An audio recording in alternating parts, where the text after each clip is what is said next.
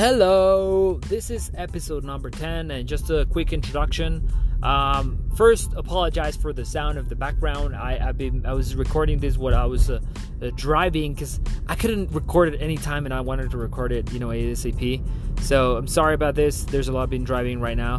And then second, it's I'm really excited about to share this. It's just a little bit about experience that I have on the exporting side and how a barista could possibly export coffee, if you live at origin, and probably a barista can, convert himself into roaster, cupper, or even a green buyer, So, yeah, just wanted to share this. Hope you enjoy and hope that you like what you hear. And if you have any comments, go to, my Instagram and reach out to me, and I'll be happy to receive your good comments or bad comments. I don't know. I don't care, which grows. So, enjoy.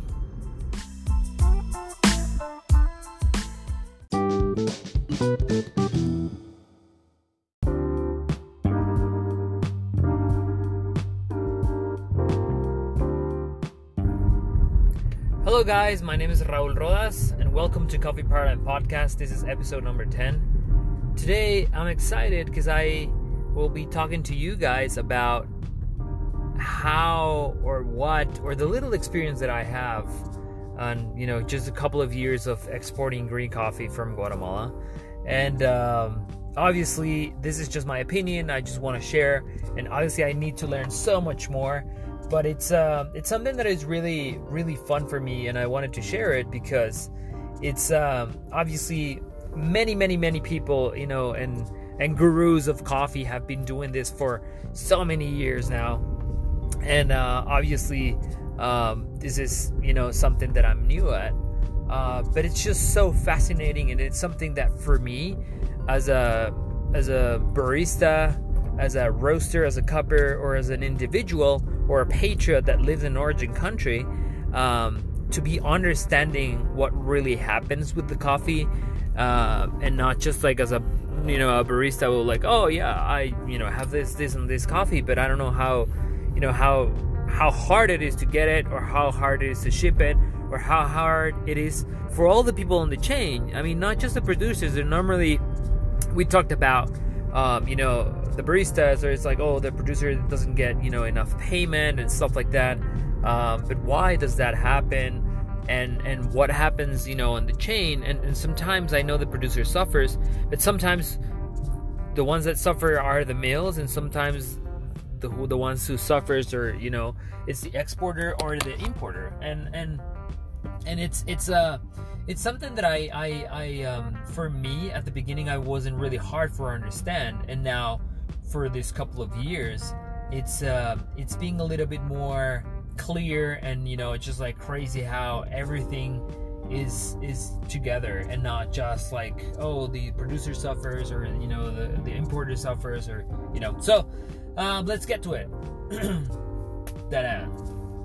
Okay, so just to tell you a little bit about myself, in that sense, I started this in my first, customer, or the first person that I started doing this job, which I don't want to consider myself just as an exporter person or a company, but someone that provides service to friends and to customers that needs to be helped. And the reason why it came, this idea and this developed, it was with my friend Stephen Layton from Hasbin Coffee in the UK. If you don't know him, like, follow him in Hasbin and Steve and Instagram, or you can follow someone that it's with the red hair, or being an MC in a WBC and Temper Tantrum, and he has been doing a lot of things. And normally he's one of the type of persons that is not that famous, but he has been doing a lot for the industry for a lot of years.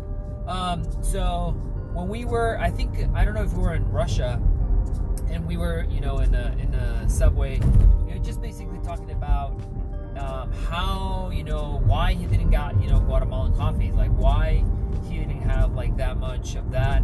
And he was telling me like, well, normally I have my relationships, for some reason somehow I don't buy that much directly from Guatemala, for I don't know what reason, like it hasn't have the spots. And I said like, well, I can help you out. I can introduce you to farmers that I work with, or farmers that I know. They have really good coffees there, and they are not the famous farms. And we could definitely, help you out. And also that will give you a chance and an opportunity for the producers that are new. They're trying new things and experimenting with coffees and processing that can give you, different coffees on the way. So I think that could be, something that you will like. And he was like, yeah, let's do that. Like, let's help out. And he was like, I told him, like, obviously, I'm seeking always for quality, and because of the competition, like, that gives you kind of like a high standard that you want to reach for. So basically that was in 2013, if I'm not mistaken. And he came to Guatemala. He's now importing, I think, over now four years now, well, to 5 years. And he's buying coffee for Has-Been, of course, and then for 3FE, and also for Drop Coffee Roasters in Sweden. And it's been a really great experience and to learn, because normally it's basically a direct trade, because he has a relationship with the farmers. He can visit the farmers wherever he can. But what I'm trying to do is to maintain the quality and the processing quality when he's not here, which is sometimes kind of the things that is really hard for a roaster when they're buying. And it's like, how do you make sure that, because the relationship begins with the roaster, or the buyer is going to be talking to the the producer, and they're going to be delivering coffee, and then becomes obviously a trust thing, a relationship. But there's sometimes so many things that, for example, how do you make sure that the sample is going to get well, or how do you make sure that the preparation is going to be good, and sometimes it's really hard to find that space, or that you don't have that gap in misunderstanding and miscommunications. And what I'm trying to do is to reduce that percentage of mistaken.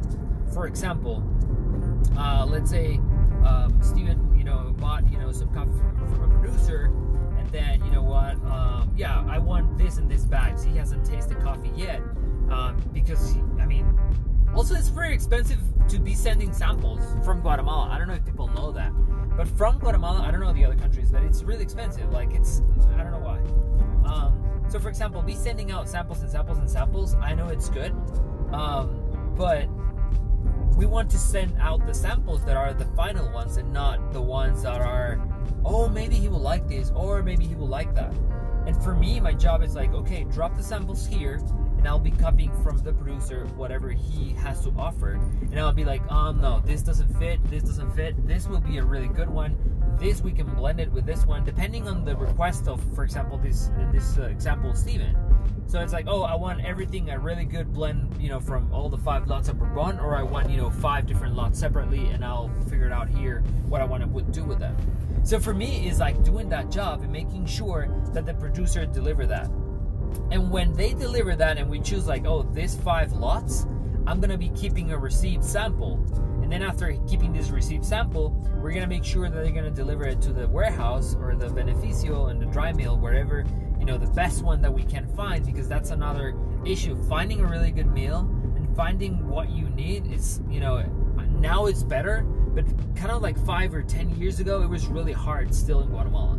Now it's getting better and better every time. So milling the coffee, making sure that the coffee is really clean, and the separation, and there's making sure that happens. And I go to the mill, and I review that the coffees are being milled correctly, and making sure that the samples, if it's 5 secondary defects, making sure that that's 5 secondary defects, and also making sure to cup that coffee together with the offer sample, or the type sample that we cup with the producer. So making sure that that is the coffee, and that is the profile overall, not the score, but the profile. And that's really important to make sure that we satisfy and we meet up with the expectations of the customer, or the buyer, in this case Steven, right? But there's one thing that overall, and this is a parenthesis, that happens in the mills or in the exporting side. Normally you mill the coffee, and then it's good to go, right? Like it's supposed to be good to go. Then we have the sample, and that will be sending out to the customer. That will be a pre-sample shipment. That it will be the result of the milling, and what you be approving. But a lot of exporters and a lot of sellers happens in Coyotes and everyone else, and probably you're probably going to hate me.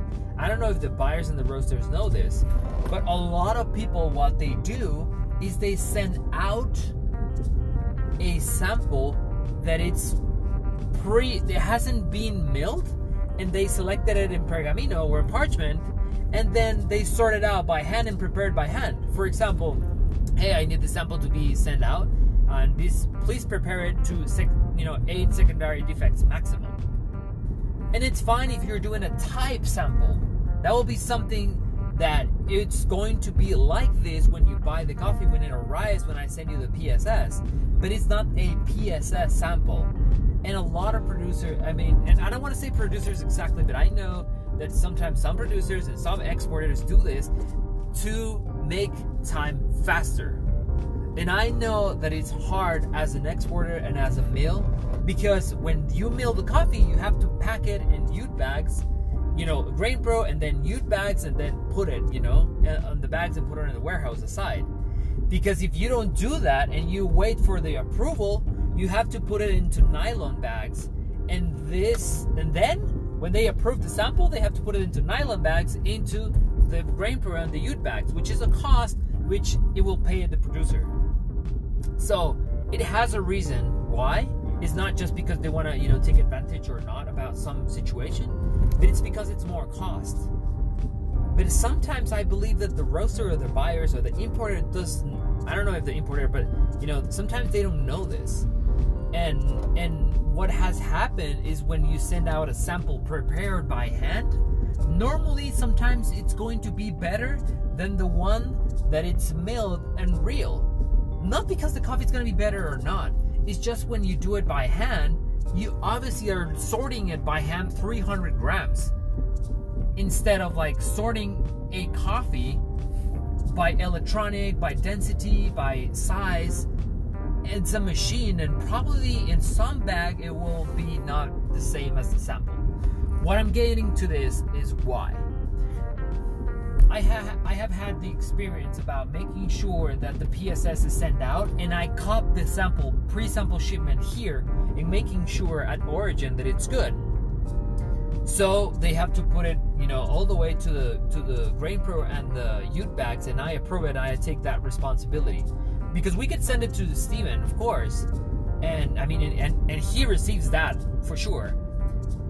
But imagine how much time, like even if we send it out fast, like it's going to be 5 days until he comes in, or 1 week, by the arrival, the roasting, and etc. etc. So it's not everybody's fault. I'm just saying that it's really complicated.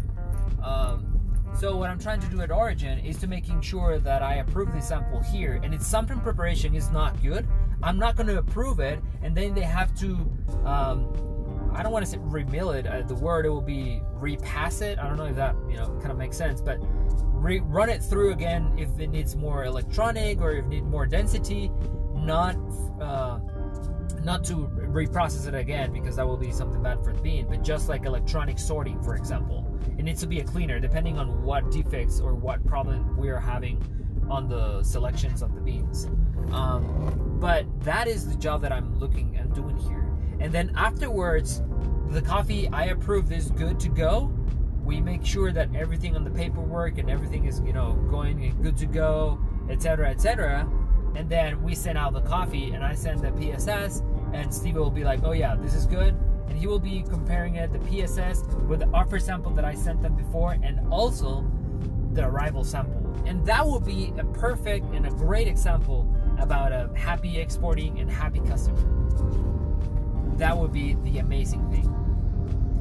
And I'm saying this example because about the sample, because it might sound something that is really simple, but recently, I don't want to say who, but it happened to me with a customer in Korea, that we sent out a sample. Not this year, it was like 3-4 years ago, and I learned from it. When we sent a sample, and I didn't know this that much, and we sent a sample, a pre-sample shipment, he approved it. And then when we sent out the sample, the coffee arrived, and he was like, hey, this coffee is not kind of like the same as I cupped it. Like, I have the pre-sample shipment here, and I have the arrival sample, and it's like 1 point less than the one that you send me. Like, this is, I mean, it's okay, the coffee, we're going to use it, but why this is happening? And then after investigating and after asking and after figuring it out, at that time I was involved, but I wasn't that involved as I am right now because of the experience of these situations that happened. And realizing that, you know, like, it was a sample that was sorted by hand. And it was like, you know, and trying to explain this, and he was like, well, why do you send me that? And it was hard to explain. It was because, in understanding why they did it at the first time in a meal that I don't work with anymore. And it was like, well, basically it was because if we went, and that was like, well, first of all, that's normal to be sending out. I was like, what? What? You know, that's not possible. That shouldn't be like that, you know? That's, you know, part of the processing. I don't know how the other countries do it, and maybe I'm just, you know, what? You know, but as I understood, a pre-sample shipment is to be something that it's before shipping. Like, that's what the word said, you know? And that would be after milling.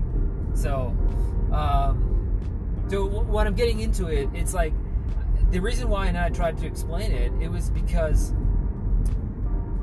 he, you know, the mill wanted to send out the coffee fast so they can approve it, and they mill it to making sure that he wanted that coffee, which is like, you know, like, if you don't want that coffee, like, you shouldn't buy that coffee. Like, you know, it should be traceable and transparency all the way, but it happens a lot, and you know, that's something that, after all, it's the communication and the expectations about the customer. When you do direct shipping, it's different when you're buying as a roaster in the United States and you buy from an importer.